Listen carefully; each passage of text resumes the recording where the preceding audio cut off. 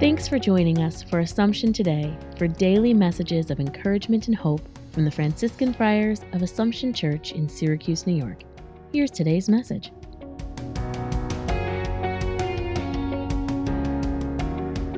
A thought for February the 11th. Today we celebrate the Feast of Our Lady of Lourdes.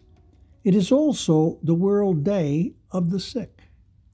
As we continue to contend with the pandemic and its long duration and many consequences, it is a great moment for prayer and reflection.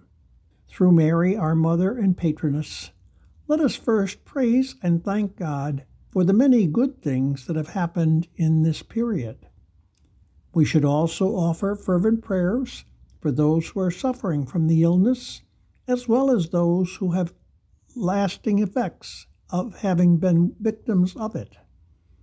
Finally, we should offer prayers through Mary for the souls of the many who have died as a result of it. Holy Mary, Mother of God and our Mother, pray for us now and always. Thanks for joining us today. Connect with us online at AssumptionSYR.org.